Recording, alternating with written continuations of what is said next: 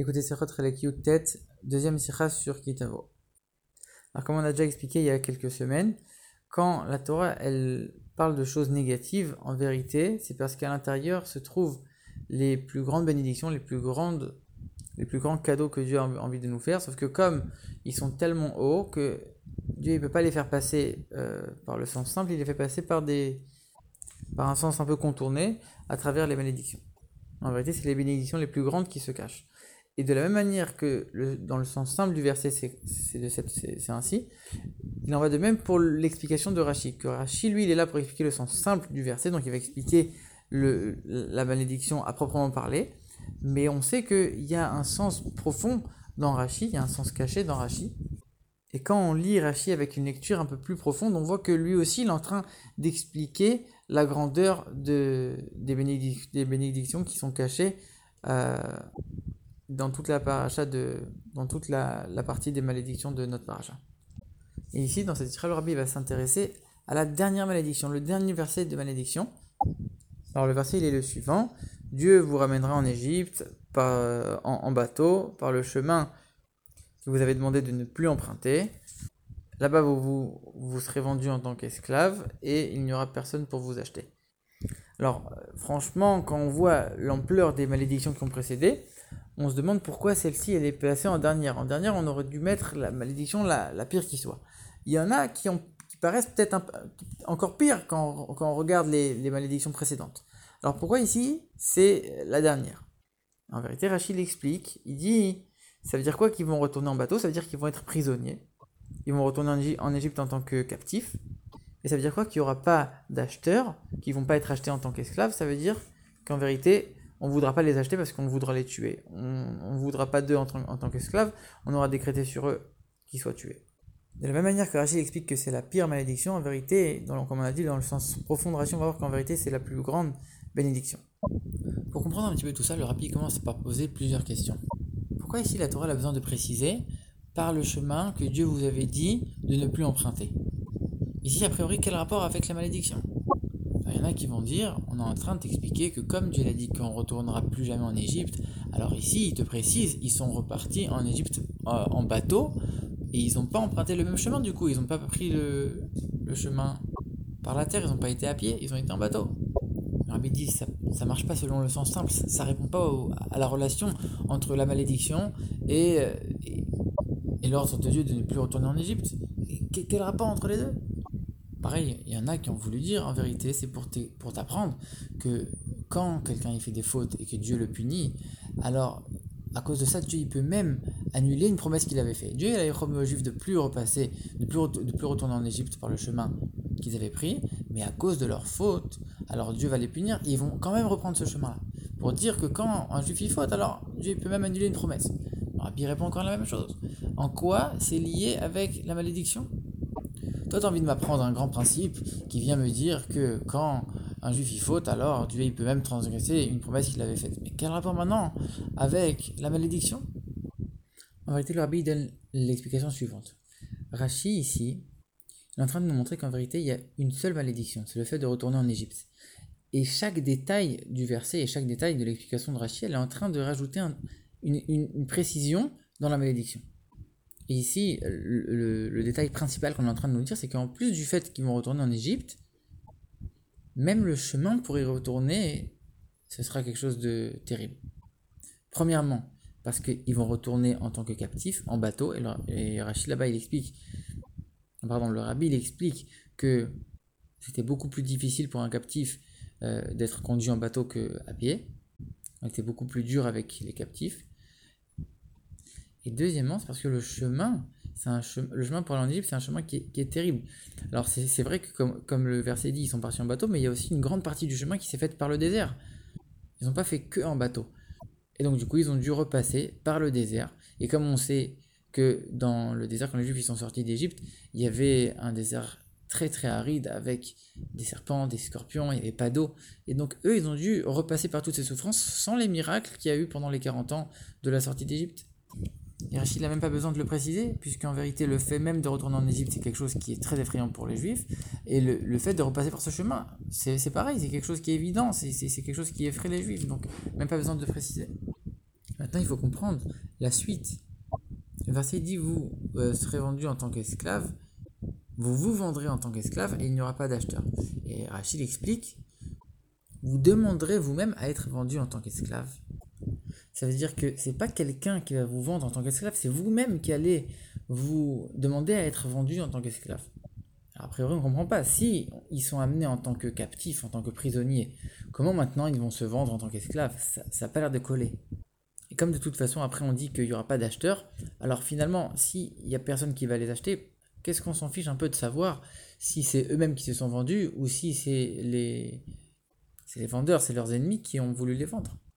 Et en vérité, maintenant que le rabbi a expliqué que chaque détail de ce verset, chaque détail de l'explication de Rashi, elle rajoute une précision et un détail en plus dans la malédiction, on va comprendre qu'en vérité, le fait qu'ils se vendent eux-mêmes en tant qu'esclaves, ça veut dire que leur situation de captif, elle était tellement insupportable qu'ils ont supplié d'être vendus en tant qu'esclaves. Tellement ils ne pouvaient plus supporter d'être captifs. Et en plus de ça, à qui ils vont être vendus? À leurs ennemis. Donc on est encore en train de progresser dans la malédiction, de rajouter encore une malédiction à la malédiction. Et pareil, pourquoi on dit il n'y aura pas d'acheteurs? A priori, on aurait pu penser, il n'y aura pas d'acheteurs, alors du coup ils vont rester captifs. Rachid vient, il explique non. Pourquoi il n'y aura pas d'acheteurs? Parce qu'on ne voudra même plus les acheter, on voudra les tuer. On ne voudra même plus les acheter en tant qu'esclaves, on aura décrété sur eux qu'ils seraient condamnés à mort. Donc on comprend pourquoi ça vient à la fin de toutes les malédictions, puisque finalement c'est la fin, on est en train de progresser crescendo dans les malédictions jusqu'à ce qu'on arrive à la malédiction la plus grande.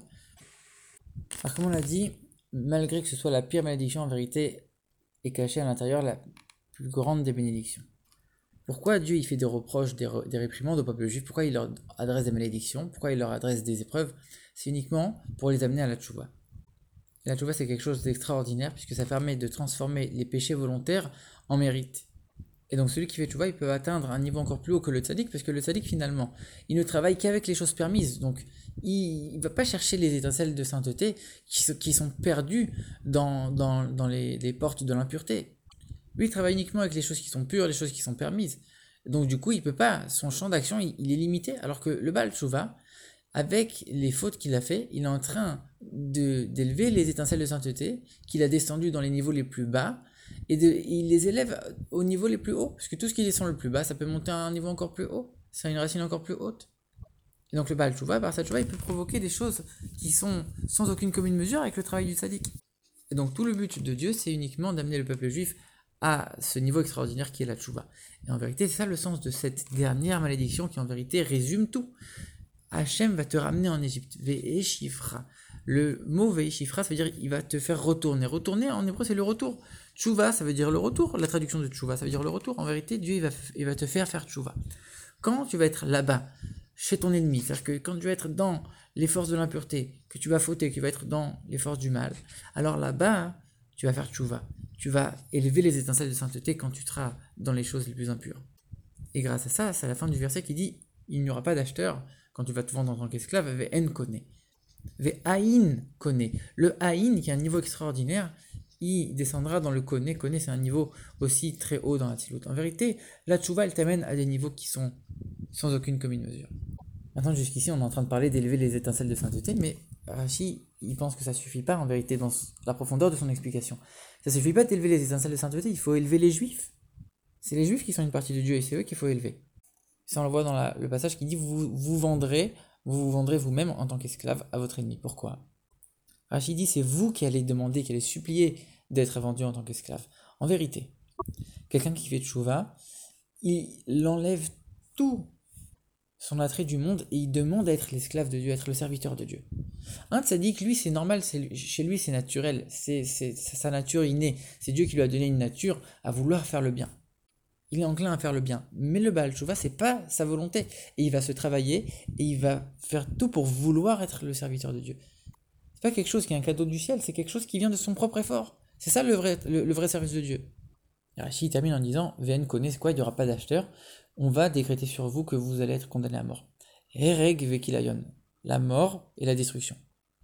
C'est-à-dire quoi la mort? C'est-à-dire que vous allez tuer tous vos attraits pour le monde. Vous allez tuer toutes vos tentations, toutes vos envies. Tellement vous allez complètement vous donné à 100% pour Dieu. Et Kilayon, c'est la même racine que Kalut Nefesh. Vous allez complètement, votre âme elle va complètement aspirer à s'annuler complètement, à s'élever vers Dieu, à s'unir avec Dieu. C'est à tel point qu'on dit que même ces personnes-là, quand elles sont vivantes, elles sont tellement unies à Dieu, elles sont complètement séparées du monde que même en étant vivantes, elles sont unies à Dieu à un point où on peut considérer que leur corps il est mort et elles sont complètement à un niveau où elles peuvent voir la divinité. Ça, c'est le niveau le plus extrême de la tchouva. Le summum de la sainteté qu'on peut atteindre avec la tchouva. Donc, justement, on voit que dans la malédiction la plus grande, il y a la bénédiction la plus grande. Rabbi continue, il dit qu'en vérité, on sait que tout vient de Dieu. Et même quand un juif y faute, en vérité, Dieu, il a préparé tous les événements, tous les paramètres pour faire en sorte que ce juif y faute et que par la suite, il puisse accéder à la tchouva et que par sa tchouva, il va élever toutes les choses qu'il a descendues par ses fautes. Et c'est ça que le verset dit, c'est Dieu qui va vous amener en Égypte. C'est Dieu qui va vous faire transgresser la parole qu'il a demandé de plus reprendre ce chemin. C'est lui-même qui va vous faire transgresser, si on peut dire, la parole de Dieu. Comme pour dire, Dieu il a envie finalement que tout ce scénario se déroule. C'est sûr que Dieu il veut pas qu'on transgresse sa volonté. Mais d'un autre côté, Dieu il organise tout de cette manière-là pour que finalement on puisse atteindre le but qui est quoi? Qui est la tchouva. Et enfin, Rachid explique c'est quoi quand Dieu va vous ramener par des bateaux, oniot en hébreu. Rachid traduit oniot, sfinot, des bateaux. Et donc il explique le mot hébreu, il le traduit en araméen, c'est des bateaux. Comme pour dire, le tzaddik, ça c'est le mot en hébreu. Il reste dans les choses qui sont permises. Le Baal Tshuva, il prend les choses qui sont l'araméen, qui sont les langues qui sont profanes, et il va les transformer en quelque chose de saint. Toute la descente qui a eu lieu à cause de ses fautes, il va complètement la transformer en élévation. Donc maintenant, on va souhaiter que, comme on a vu que dans la profondeur de la Torah et aussi de l'explication de Rashi, il n'y a que des bénédictions, alors que nous, on puisse avoir que des bénédictions visibles et tangibles avec une bonne année, avec du bien visible et tangible qu'on va pouvoir voir de nos propres yeux de manière dévoilée, dans tous les domaines qui sont la santé, la parnassa, les enfants, etc.